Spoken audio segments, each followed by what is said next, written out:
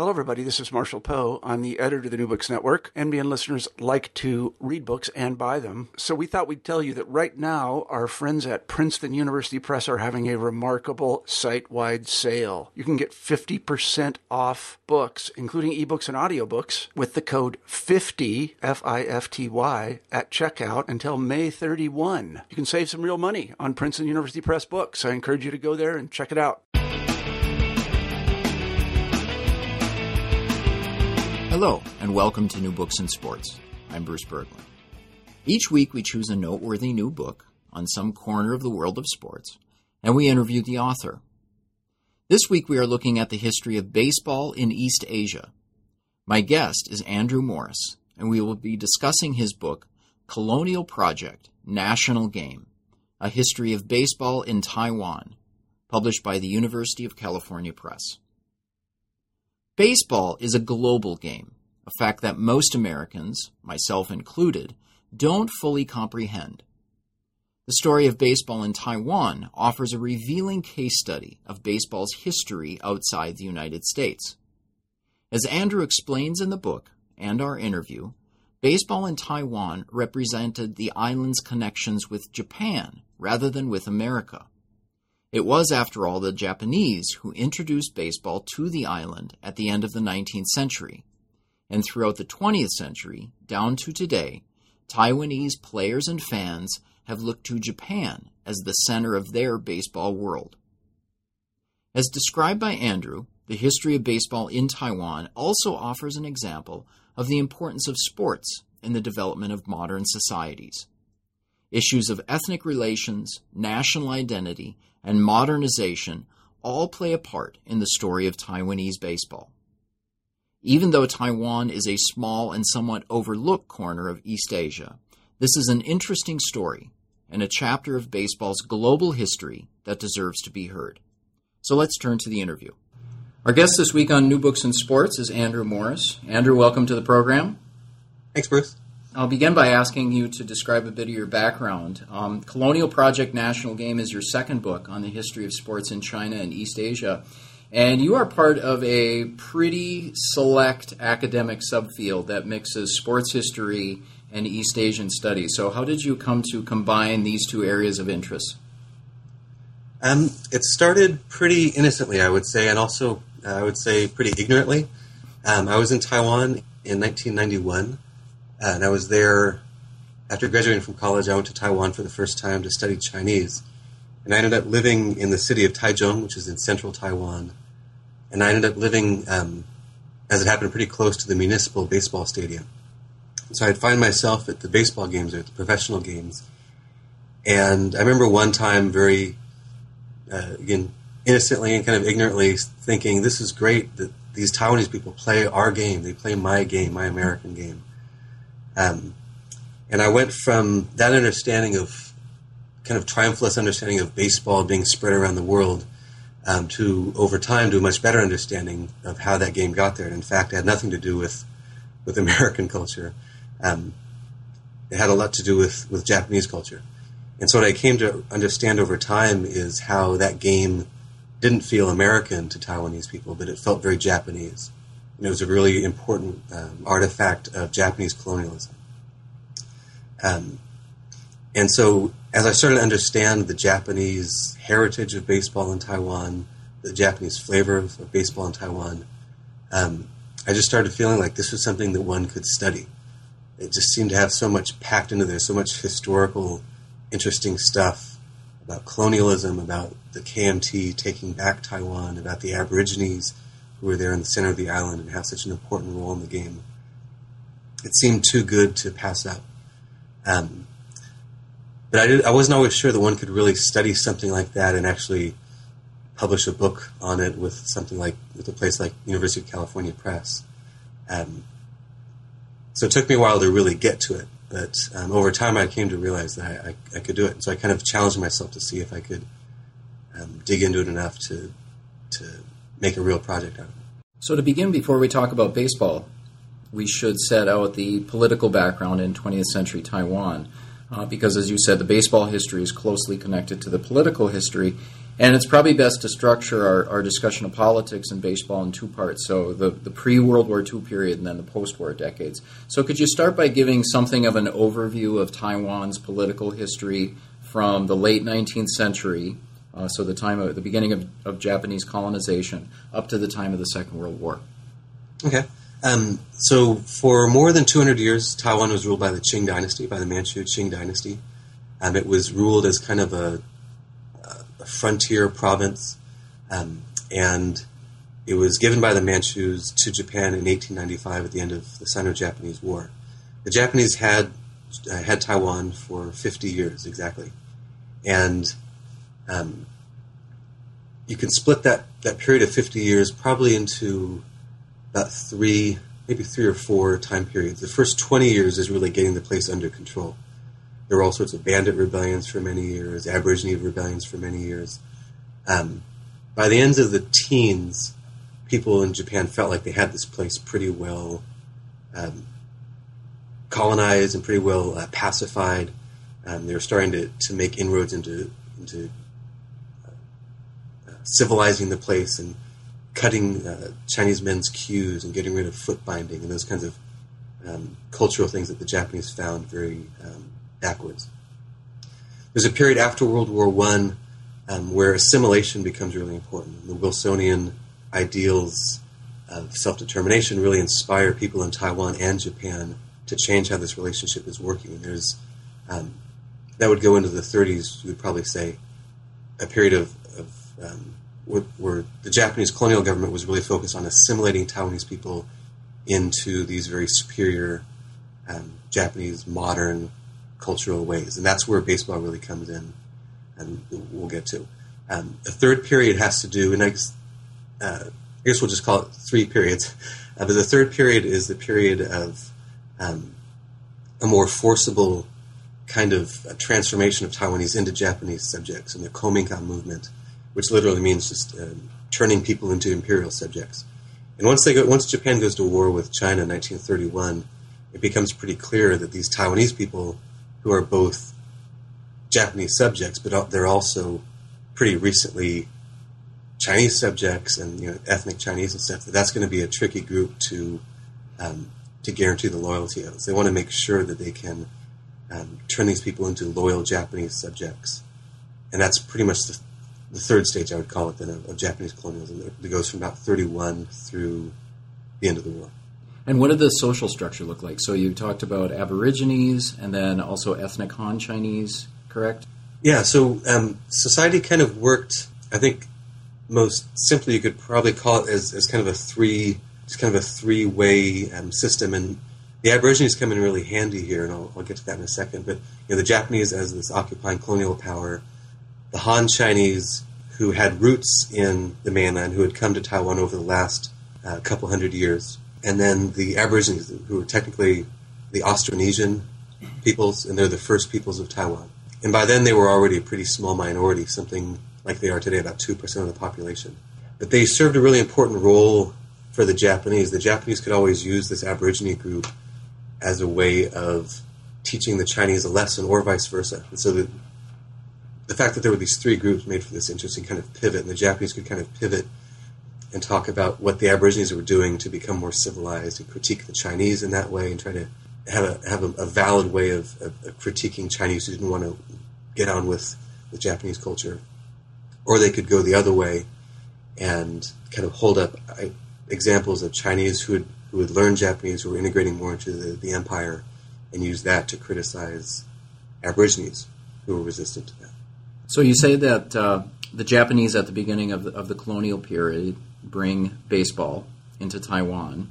And we should probably step back in that the Japanese, of course, adopt baseball from the Americans. And so for some background, why was it that the Japanese were so attracted to baseball? That's a great question. I might have to pass that one on to my colleagues in Japanese history. I think I have my own pet theory about it. Go ahead. And there's an interesting moment, and it comes in 1895, which is the same year that the Japanese take Taiwan. That's the year that they changed they changed their name of the game of baseball. They had been calling it baseball, And so Beisoboru had been played in Japan since the 1860s. It was brought there by very earnest, American teachers. It had very quickly become part of Japanese culture. But in 1895, they give it a new name of Yakyu. And Yakyu can be translated a couple different ways. With some poetic license, I translate it as either ball game in the open or ball game in the wild. So my pet theory about baseball then has to do with that notion then that baseball is this game, that the pastoral element of baseball that comes from America, when it gets to Japan in the early, late Tokugawa, early Meiji period, it starts to take on a different meaning, and it starts to resonate with ideas of their dreams of colonialism. And that kind of open space that serves one purpose in the American pastoral can serve a different kind of purpose in Japanese dreams of open space and all that open space out there that their empire could fill in. And so Taiwan is their first colony. And so I think it's very significant that that same moment that they're taking Taiwan, they're also really very honestly calling this game for what it seems to them, which is this exercise in this openness. And so there are all sorts of modern games that become really popular in this period in Japan, late 19th century, early 20th century. Tennis, rugby. Rugby is hugely popular in Japan at that time. But baseball has a different kind of resonance, I think, that carries on through today in Japan, and this kind of, and I think it has a resonance then to this colonial period as well. And again, I think it's unique for its not having those kinds of boundaries that these other games have. So was it earnest teachers who brought baseball to Taiwan, earnest Japanese teachers? Who was it that brought the game to Taiwan? For the first 20 years or so, or even more than 20 years, it's I don't know about their earnestness, but it's Japanese bankers and teachers and colonial officials and businessmen and people like that, but they're not sharing it. Mm-hmm. They're playing it as a Japanese game. Mm-hmm. And they're really taking pride in it being a Japanese game. And so later on in the 30s, you'll find these recollections of, remember back in the good old days, remember back in the 1900s and the 19-teens when we'd go out and we'd play baseball, and the natives would look at us and they'd think we were weird, and they wouldn't know what we were doing, and they would be scared of the ball, and they would be scared of the bat. And so for actually almost half of the colonial period, it's kind of funny that I'm talking about this important period of the Japanese sharing baseball with Taiwan, when almost fully half of the colonial period was a period of them not sharing baseball, of it being experienced as an exclusive culture. But again, after World War I and this whole rethinking then with Wilsonian ideas and assimilation, it makes it really, really important for them to be sharing baseball. And almost immediately you see documents that are saying things like, we should really have the Taiwanese playing sports with the Japanese, out there in the sunshine, getting exercise, being on the same teams with them. That's going to build the empire. And then that change happens really fast. And you get an inkling that the Taiwanese people had wanted to be playing this game. It looked pretty interesting to them. They weren't just scared of it, because once it becomes open to them, they seem to really flood into this space and want to take part. Okay, so looking in the 1920s, at this time that the Japanese begin to share baseball with the local Taiwanese, and then into the 30s, you have a mixed team, something of a symbolic team, from an agricultural and forestry school in southern Taiwan that has ends up being quite successful in national tournaments. So how does this team affect the authorities' views on assimilation and ethnic questions? The school at Kano, the school, again, you mentioned it used to be an agricultural and forestry school. Today it's actually a university. It's called Jiayi University. But they trace very, very clearly and very intentionally back to this moment in the 20s and 30s when they were a vocational school that had Japanese students, Aborigine students, Chinese students, and they also had a real whiz-bang baseball coach. And so by this time in the late 20s, again, this is well into this period then when baseball was being seen as a way to civilize Taiwan and really integrate Chinese and Aborigine members of the population into Japanese culture. And this school was doing really poorly in the late 20s in the tournament, in the island-wide tournaments that they were participating in. And so the principal fired the coach, and he located a coach who happened to be teaching in another school across town. I think he was an algebra teacher, who had played big-time college baseball in Japan. And he brought him in to build the baseball program at Kano. And over the next several years, he built a program that's truly legendary. And it lives on in baseball history today. It's really the central focus of the history of baseball in Taiwan. And I would compare them to something like, it's kind of a mixture between maybe Jesse Owens and our 1980 hockey Olympic team, or it's a really foundational, triumphant team, even though they only come in second place, as we'll get to. But the interesting thing about this team is that they have, in their starting nine, there are three Japanese players, 2 Chinese players, and 4 Aborigine players. I think that's the right distribution. It's a very pretty even distribution between these Japanese, Aborigine, and Chinese players. And they don't affect the authorities' view of assimilation so much as really confirm it on a very wide stage in 1931 when they make it to the national tournament in Japan. So you talked about this new coach of the Kano team that was brought in to create this team that was a mixed team, and I was struck this was a familiar, to use the word trope, a familiar trope of sports narratives, that you have a mixed team, a racially mixed team that is forged by a rigid, tough but fair coach, and who then leads them to success. And so this is Remember the Titans, set in 1930s Taiwan. Yeah, I'm kind of giggling as you say it because it just sounds so perfect as a Hollywood script or something. And so the way that we remember it, it's really complicated because there is the history that I'd like to talk more about, and then as we're talking about that, there's also still this element of it, which is the way that people in Taiwan today treat that history and how they use that. And we can get into that a little bit more later, but just the fact of how many people in Taiwan for the last 20 years or so have used baseball as a way to express their real essential difference from those other Chinese people. And how this team where Taiwanese people unified with Aborigines and Japanese people to go on to great things in the world of baseball really sets them apart from China, where there is no real history of baseball. But to get back to the actual history, so I mean, there are 2 different. Anytime we talk about this team, then there are a couple different things going on.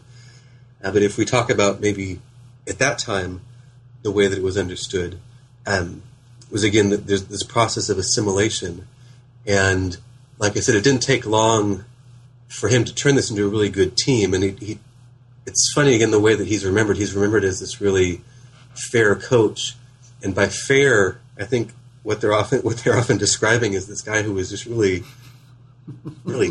a hard ass to everyone, kind of racist to everybody, and he would criticize the Chinese players and use these racist terms, and he would criticize the Aborigine players and use these racist terms to kind of get at them. But whatever the case was, and there was violence that was used, and the upperclassmen players were really encouraged to use violence against the younger players. But what the Taiwanese players who are living today will say about that is it wasn't racial. It wasn't the Japanese players knocking around the Chinese players or boxing the ears of the Aborigine players. It was just the older players with the younger players. It wasn't about race. It was just kind of violent all around.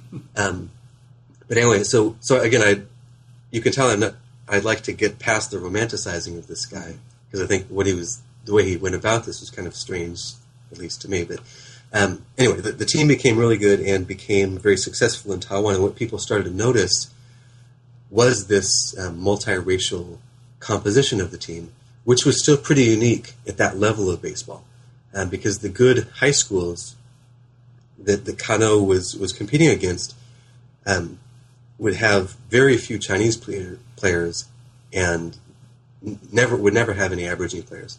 And it was only because this was a kind of marginal vocational school that they happened to have more Chinese players who could kind of make the cut and make these test score cuts, and the same with the Aborigine players. So Kano, caught the attention of a lot of people in the media, especially. They stood out for being a mixed ethnic team. And again, most of the teams that were playing were almost exclusively Japanese. They might have one or two Chinese players in the real elite high schools that had the good baseball programs. And so Kano, it really fits that storybook narrative that you were talking about in another way as well. It's not just the ethnic, the tri-ethnic mixing, as they called it, but it's also class-wise. This was a very marginal school. They didn't have their own field. There was a good high school in town that did have their own field, and the Kano team would have to go use the good high school's field, and they were kind of known as kind of ruffians around town, and you wouldn't really want your kids to go to that school. You'd prefer they could go to the proper senior high school.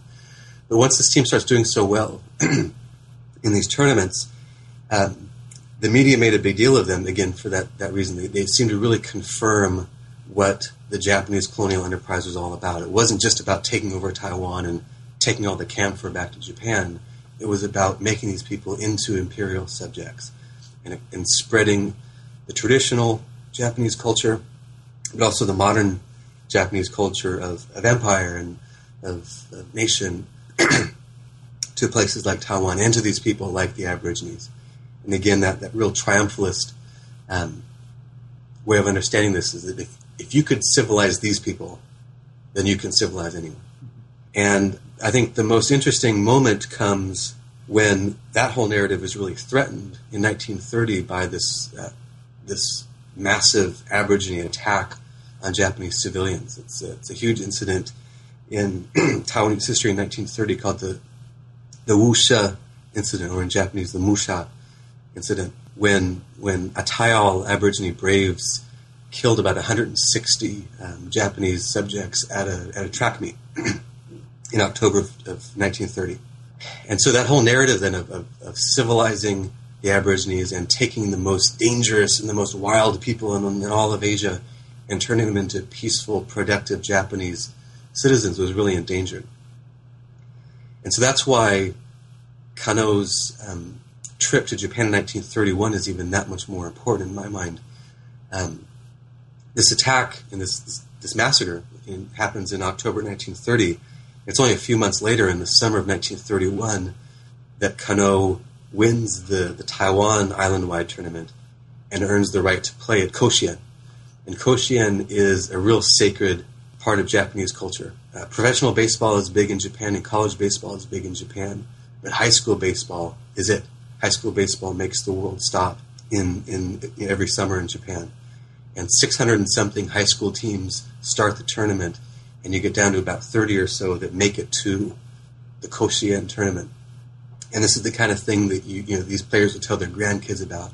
And so when Kano makes it to that tournament in 1931, it's a really important moment for people in Japan to be a little bit to start to feel better and to be relieved then, and to feel confirmed then that the colonial mission is working again. The attack in October 1930 really puts into doubt the whole colonial mission, the whole colonial enterprise. They've been there for 35 years. How come these people are still killing us? We thought we had turned them into Japanese subjects, and they're still cutting our heads off. But a few months later, when the Kano team gets there, it's really significant in the Japanese, in the media and in the public then, because it proves, like I said, what this mission was all about, which was to turn these people into productive members of the Japanese community. And this team, they introduced them last. And so I think there were maybe 30 or 31 teams that made it to Koshien that year. They saved Kano for last. And they come and they parade around the field, and they get a standing ovation.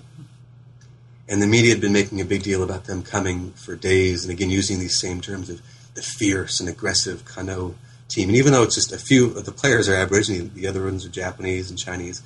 But it's this really important symbolism then that this team represents that kind of cross-ethnic solidarity that we can build. And so this team ends up coming in second place, which I see as really the perfect ending. I don't think they really wanted this team with the Chinese and Aborigine players to come in first place. I don't think they really wanted them to beat the best Japanese team. But if they could come in second place and give the best Japanese team a real run for their money and show that, again, the Chinese and the Aborigines had learned the Japanese ways of teamwork and modern Japanese culture, and they were almost as good as the Japanese, that was kind of the perfect ending. And so, again, like you were talking about this kind of storybook narrative, it really works out to be that. And so they really live on in Japanese history and Taiwanese history. And even today, Koshien will sometimes invite the surviving Kano players to come back. And a couple of summers ago, I was talking to the head of the Kano Alumni Association. He accompanies these players back to Japan in the summer sometime. And when these old men are out on the streets of Osaka and they're wearing their Kano hats, they'll be stopped on the streets and people will ask them if they can have a hat or have a picture with them. Because they really confirmed at that really important time, at that really crucial time, that Japanese colonialism was working. It was worth it. It wasn't just this exercise in futility that would just lead to violent reprisal. So in 1945, Japan is defeated in the war and loses its larger empire in Asia. And Taiwan comes under the authority of the recognized government of China, the Kuomintang government led by Chiang Kai-shek. And even though baseball would presumably have had some association with the United States, the Kuomintang's ally during the war, which then becomes Taiwan's protector after the communist takeover in mainland China, the Kuomintang still has an issue with baseball, correct? Seeing it more as a remnant of Japanese colonial rule. Yeah, it was a really unique kind of problem for them because, like I said, they were threatened by Japanese culture. They went out of their way to suppress Japanese culture, taking away Japanese flags, of course, but Japanese language records. Japanese language newspapers were shut down after a year. Baseball was a Japanese game. It didn't have a lot to them. It didn't have a lot of history in China. There were teams here and there in China. Canton had a couple teams, and Hunan province in China had a couple teams, and the northeast of China had some teams, but that's, of course, because the northeast was occupied by the Japanese. So baseball didn't have a long history in China, so it looked to them to be a pretty Japanese game. But it had something else which saved it, which was its value in terms of kind of creating a healthy citizenry. And this was something that government thought a lot about. They cared a lot about it.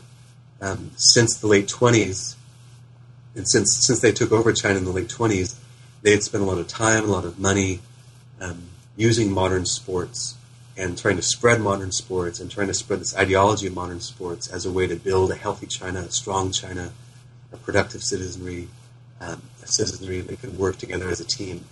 And so they couldn't quite find in themselves to suppress baseball.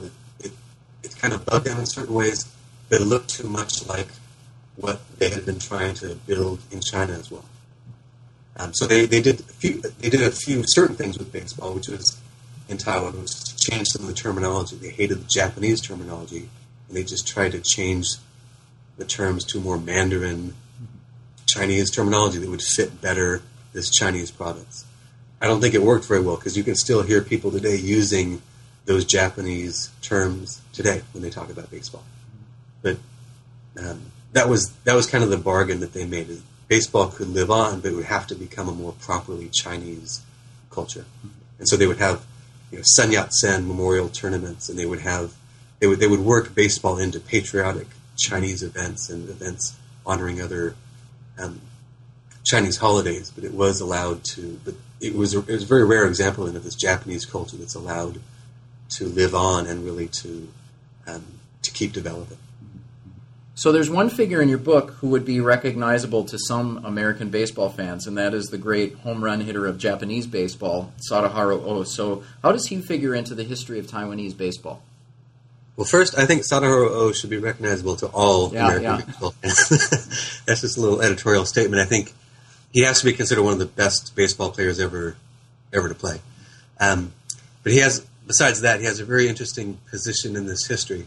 A lot of people in Taiwan think of him as actually being Taiwanese, although he's not. And it's very easy to find kind of citations or incorrect citations of him being a Taiwanese national. He's not that, but he is a Chinese national. And what I mean by that is that his father had moved from Zhejiang province in China, I think in the 20s, to Japan, married a Japanese woman. And O was born, I want to say around 1940. But because his dad was Chinese, he was not a Japanese citizen. And he found this out the hard way and found out the significance of that the hard way when his team qualified for Koshien, for that national tournament I was talking about earlier, and he couldn't play. And you can imagine, a teenage kid and kind of how heartbreaking that would be. Again, he's, of course, the best player on the team. He's a pitcher, a great hitter, and they get to Koshien, and he can't play because he's not a Japanese national. And what he says is that he told himself at that moment, if I can't be a Japanese citizen, then I'm not going to be a Japanese citizen. And the way he tells it, at least, is that he really started to embrace more his Chinese heritage at that point. But nevertheless, he was still a great baseball player, and he was drafted by the Giants and became this great star in the early 60s in Japan. And as he started leading the league in hitting and home runs and stuff, he was noticed by the government in Taiwan.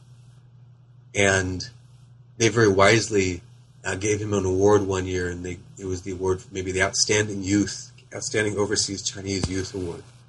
It really reached out to him. And so it started this series of visits that he made to Taiwan in the 1960s. It was both, on his end, it was both him kind of experiencing that Chinese heritage.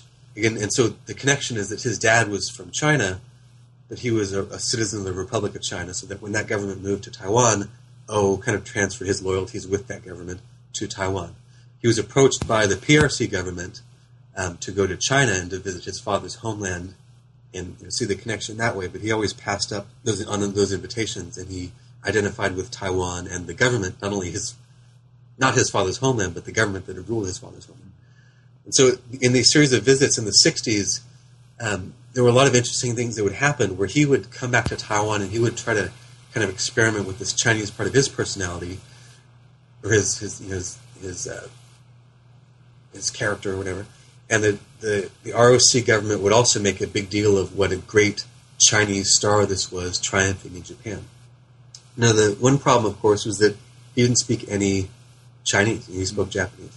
And he'd get back to Taiwan. Well, one thing is they would always call this coming back to Taiwan. So when he went to Taiwan for the first time, they talked about him coming back to the motherland, which is just weird on all sorts of levels. But he couldn't speak Chinese, so he was always apologizing for not being able to speak Chinese, and he would be speaking in Japanese. And so the mainland Chinese that had come to Taiwan with the ROC government thought of him as this great Chinese hero who was triumphing over Japanese discrimination. The Taiwanese people in Taiwan, that is to say that the Chinese ethnic people whose families had been there for a couple hundred years, they seemed to like Sarho largely because he couldn't speak Chinese, because he was Japanese. And so they saw him as a fellow, kind of former fellow Japanese subject who had triumphed over his Chinese heritage. And he would give these hitting demonstrations, and they would fill stadiums to watch him come out in street clothes and stand in this very beautiful trademark stance of his and hit. And he would explain this stance in Japanese, and it would be translated into Chinese.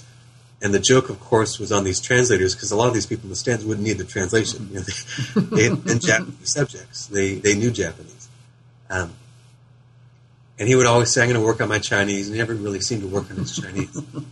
There was always this real great tension between his Chineseness, his Japaneseness, and how different people in Taiwan really seemed to thrill in different elements of that. And then there's also the fact that he was just the best player on the best team in Japan.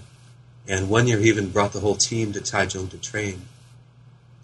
And that was just a real thrill for people in Taiwan to have the Giants, the Tokyo Giants, training there. It'd be like if you lived in Idaho to have the New York Yankees come train in Twin Falls or something.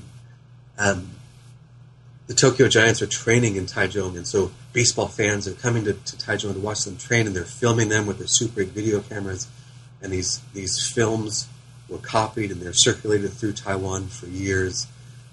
Really a treasured moment, again, but also reliving, on one level, just kind of on a baseball fan level, but also reliving that Japanese connection. The Japanese have been gone by that time for 20-something years, but here they are again. Mm-hmm. And those unique connections aren't gone, even though the KMT tries to talk about this as a Chinese game or a Chinese island. We know that this is still about us and the Japanese. And we know about World War II. We know what they did in China wasn't right. But we're not ashamed of having been Japanese subjects. Or I'm not ashamed of my father having been a Japanese subject. And I still want to play that game the Japanese way, the way my dad did and his dad did. So I want to jump ahead to the 1970s and talk about the Taiwanese Little League teams. And this is my picture of Taiwanese baseball, because I remember watching the Little League World Series every summer on ABC Wired World of Sports, and the Taiwanese would just crush the entire field in the tournament. So year after year. And how did this happen that Taiwan became a Little League power in the 1970s? It is quite a dynasty. You know, my favorite year, just to talk about crushing the opponents, was 1974 when they came to Williamsport and they won all 3 games by a combined score of 57-0. All 3 games were no-hitters. Yeah. You really can't dominate the opposition any more than that. And they did it in, I would say, 2 ways. The first way had to do with really, really, really focused training, really, really tough training. I say in there that it's almost certain that 12-year-old boys had never played baseball that well and probably never will again. Those Taiwanese boys that were coming in the 1970s and doing that probably played baseball better than any kids ever have or ever will again, because they were trained so hard, all year long. It's very common for these kids then to be taken out of school, and so I know people who were part of that program, and it's amazing kind of how many people get left on the wayside, left by the wayside, as they would put together these teams, train them really hard, and I use the term child abuse in there to talk about what some of these workouts were like. Again, not suggesting anything sexual, of course, but just the amount of practice. 9 hours a day of practice. Pitchers throwing 300 pitches a day, 150 curveballs a day. Imagine. I mean, it's amazing to think about kids being put through that, and you can imagine the number of them that didn't make it through that. But the ones who did make it through that, with this incredible team. The other part of that, of course, so one part of that success is the training. The other part is the cheating, and the cheating came in a couple different ways, and I would divide that into 2 aspects: one intentional cheating and one kind of inadvertent cheating. The intentional cheating had to do with how these teams were put together, and the teams that came over starting in 1969 to Williamsport were actually national all-star teams, which totally went against the way that Little League baseball was supposed to be set up. And so the American teams and the German teams and the Mexican teams that they were destroying every summer were community Little League teams, and they were town teams. And there were Little League rules about how each league had to encompass a community this size and this many people. Pretty fair regulations for how this is supposed to work. And in Taiwan, they were scouring this island of 12 million people, 14 million people for all-star teams, and sending those teams to compete with American teams or again Mexican teams that were representing a town. So that was one kind of cheating, and the other kind of cheating was age cheating, but this might sound kind of Pollyanna-ish on my part, but I think this was actually more inadvertent than it was intentional. You always see these big kids. If you watch the Little League World Series, every team's got these kids that look like they're 18. And the Taiwanese teams were no exception. You'd see these big-looking kids, or big kids on those teams. But their birth certificates said that they were 12 years old. It was just that their parents had reported their birth very late. And so it's kind of just maybe a trick or just a coincidence then of the way things worked maybe in the 50s and late 50s, early 60s. Taiwan was still kind of new to ROC governance. And this idea that when you have a baby that you rush out and report it immediately to the government still, I think, probably seemed kind of foreign. Mm-hmm. And so, especially in the south of Taiwan, there were families that just would put that off for months, for years even, for reporting these births. And so you could have kids whose birth certificates would say 12 years old, but who were actually 14. And my best guess is that they weren't actually trying to cheat that way. That was just the benefit of how things had worked in the 50s and early 60s in southern Taiwan where these teams were coming from. But the geographical cheating was very intentional. They were warned by Little League Baseball not to do that, and they would kind of hem and haw. And over time, they stopped doing that. But over time, their teams became more mortal. Yeah. So this dynasty ran from 1969 into the early 80s. Yeah. And as you talk about in the book, though, the one team that's really remembered is the 1970 team that lost its first game and then went on to crush everybody in the consolation bracket. And you do make the point in the book that this run of Little League championships is not looked upon with fondness or with pride as a high moment in Taiwanese history. Yeah, that was something I started to see after a while looking at this. Again, they dominated that sport better, more than you could probably dominate any other sport. But when people think about it in Taiwan, it's often in terms of this kind of bitterness, this kind of guilt, this sense of what we did wrong. And so, again, even though the players who played at this incredibly high level, and there's no reason to blame them or to belittle them or anything, but it seems like it's kind of hard still for people in Taiwan to enjoy that nostalgia. There's this kind of regret that's attached to it. And it's also interesting that the most symbolic team, like you said, of that whole run was a team that didn't win.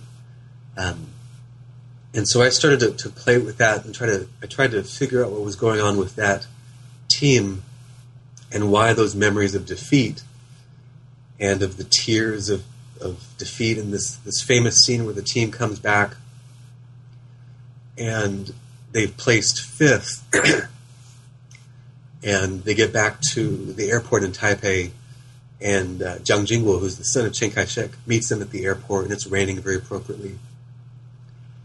And he's kind of comforting the kids. He's trying to make small talk with the kids, but the kids, they all look devastated. And the coach is crying, and the kind of general manager of the team is crying, and they're trying to each take blame for this catastrophe of having come in fifth place at the Little League World Series. And so I found the work by Michael Herzfeld on cultural intimacy, who talks about something he calls the fellowship of the flawed, and how he started to see in his research, he started to see these interesting examples of how societies and citizenries were actually drawn together most by memories of defeat, memories of shame, memories of kind of private embarrassment that held them together, where they all knew each other's kind of worst secrets. And that held them together much more than a kind of triumphalism or the boasting. And I thought that was, I just felt like pursuing those ideas, and it seemed really like a great insight on the part of Herzfeld, and it seemed to really also fit the way this worked in Taiwan. There was all this boasting that went on when they would win these tournaments every year, and they'd come back, and they'd have these great parades around Taiwan. But even after a few years, it seemed to get kind of old. It seemed to be kind of empty. And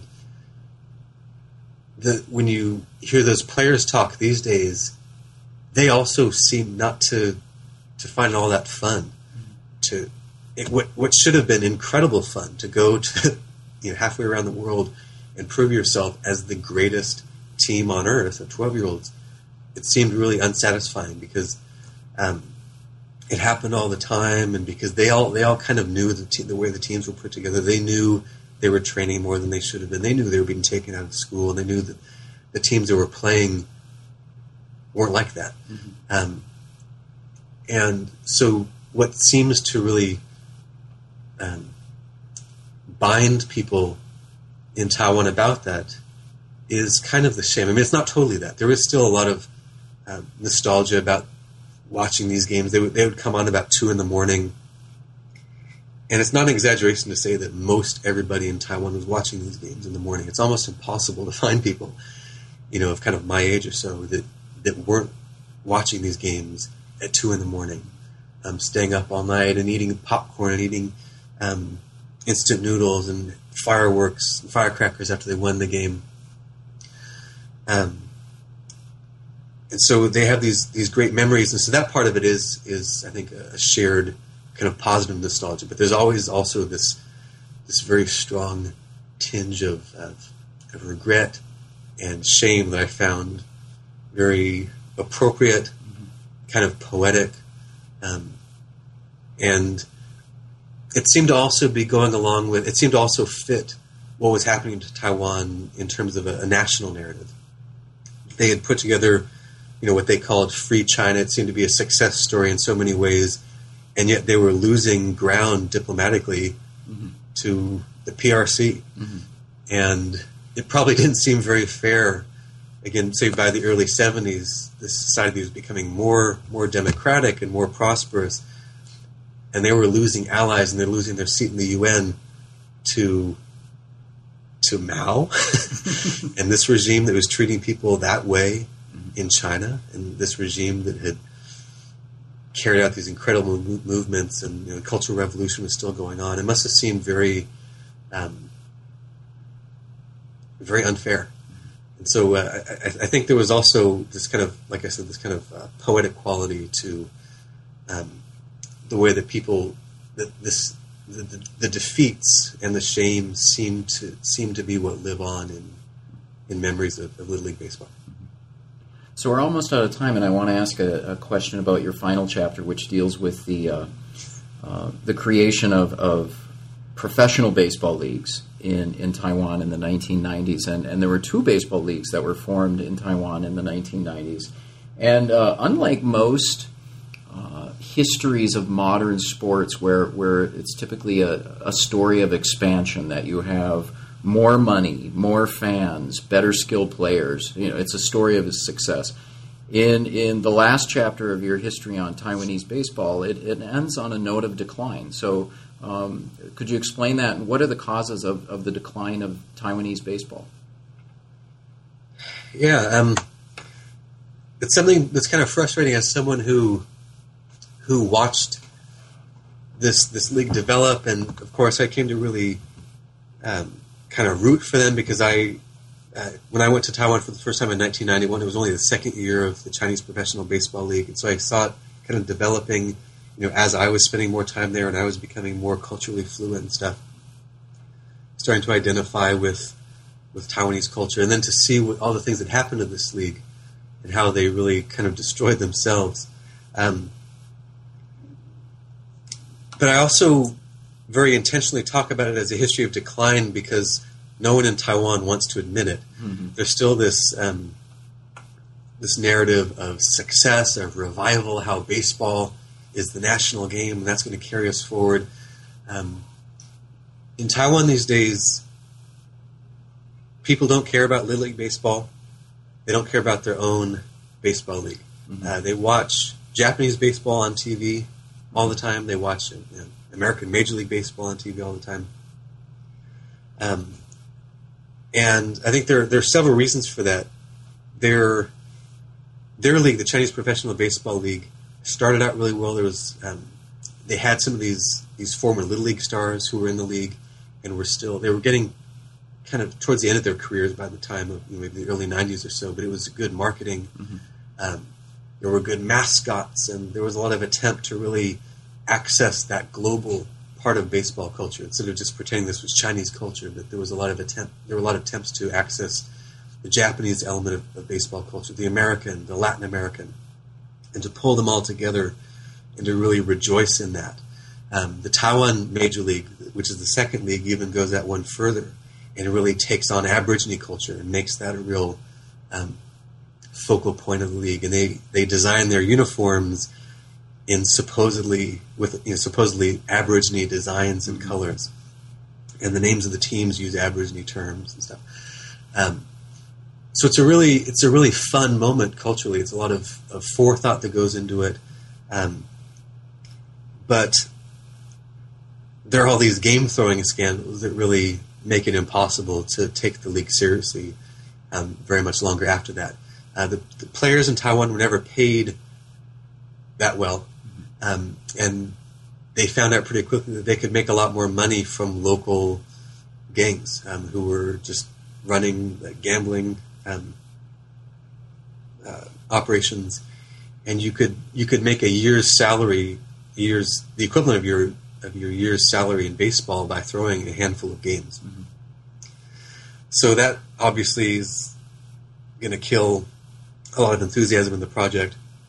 And so what a lot of people were saying even by the late 90s was, why would I watch some kind of bogus game when I could just watch a much better product, American or Japanese, on TV? You have the problem of so many Taiwanese players going to Japan, coming here to the U.S., and again, in the early years of the professional league in Taiwan, that wasn't happening. The best players were mostly staying in Taiwan, but over time, more and more of them started to make their way to Japan, to the U.S., and that obviously hurt the quality of the league as well. There was a lot of infighting between the two leagues that also just made the whole enterprise really unattractive to fans. In 2001, Taiwan hosted the World Cup of baseball, which is not something that we hear a lot about here, but in other baseball-playing countries, it's actually a pretty big deal. And the government and the media talked about that as a time when we're going to prove that baseball is Taiwan's game. We're going to prove to the world that we're a baseball country. And they really didn't. There were a few moments when the Taiwan team played, and I think they came in third place, and they beat Japan, and people were really proud. But for most of the games, the stands were almost empty, and there were weird kinds of signs in the stands, making fun of what happened at 9/11, kind of jeering the American team with posters of Osama bin Laden. Mm-hmm. And it wasn't successful. But I use this term. The title of that last chapter is, I call it Manufacturing Content. Mm-hmm. So I'm trying to make a pretty cheap joke there. But what I saw was that they were trying to manufacture this ideology of baseball being the national game, and it's still really with us. It's still really relevant to our society. But it really proved the opposite. The people didn't care about baseball necessarily. Mm-hmm. But what they do care about is the narrative of baseball being the national game. Mm-hmm. There's much more enthusiasm for the ideology of baseball being the national game than there is for baseball. Mm-hmm. And again, people will watch the Yankees and they'll watch the Tokyo Giants mm-hmm. and stuff on TV, but there's just not that same enthusiasm for baseball that there was for the whole mm-hmm. 20th century. And so I find it really interesting that this moment of great democracy in Taiwan, of great transparency on the part of the government, of this great of globalization, that people are finding that this game that represented so many of those things for so long doesn't seem to be that much fun anymore. Mm-hmm. That baseball was more successful in a way when they had authoritarian governments mm-hmm, mm-hmm. that could stand for democracy in the face of colonialism, or could stand for some kind of ethnic unity in the face of mm-hmm. Kind of enforced culturalization. And I haven't quite figured out that contradiction, but it just seemed like, as a historian, I'm not trained in how to analyze today. I think I'm better at analyzing maybe the 60s or the 70s or something. And so I just try to leave that chapter with that as a question. as to why this game seems to matter so much less now, when Taiwan has realized so many of those goals and ideals that the game actually stood for so long. Yeah. And your disappointment, your personal disappointment, does come across in that last chapter. And overall, I found the book, you really did an excellent job in showing these interconnections between baseball, the sport, and these various political issues and these cultural issues that you've been talking about. So I know that I've taken a lot of your time, but I'll ask in closing, what are you working on now? My next project has nothing to do with baseball, nothing to do with sports. So I really enjoyed my 2 books on this topic, but I just felt like it was time to look at something else. And so I'm going to be in Taiwan this summer researching the history of these pilots who defected to Taiwan from the PRC in the 60s, 70s, and 80s. And so I have one book on China, one book on Taiwan, and what I've kind of realized by writing these 2 books is that if you really want to understand China, you have to understand Taiwan and how Taiwan matters to China. Mm-hmm. If you really want to understand Taiwan, you have to understand how China matters to Taiwan. Mm-hmm. And so I'm interested in a project of seeing how these 2 come together. And during the Cold War, we usually think of again, the PRC and Taiwan as being kind of mutually exclusive. We don't see a lot of contact between the 2. But there are these hijackers that leave China for freedom and democracy in Taiwan, and their lives go in all sorts of very interesting directions by the time they get to Taiwan in the 60s, 70s, and 80s. So I'm working on that project next. Okay, that sounds fascinating. For someone who has an interest in Chinese and East Asian history, that sounds interesting to me. So, but thanks a lot. I know that you need to go, so I appreciate you appearing on New Books in Sports, and enjoy your trip to Taiwan later this summer. Thank you very much. It's been a lot of fun talking about this. You have been listening to an interview with Andrew Morris about his book, Colonial Project, National Game, A History of Baseball in Taiwan, published in 2010 by the University of California Press. New Books in Sports is part of the New Books Network, which offers more than 70 channels of podcast interviews with the authors of new publications on subjects from military history to religious studies.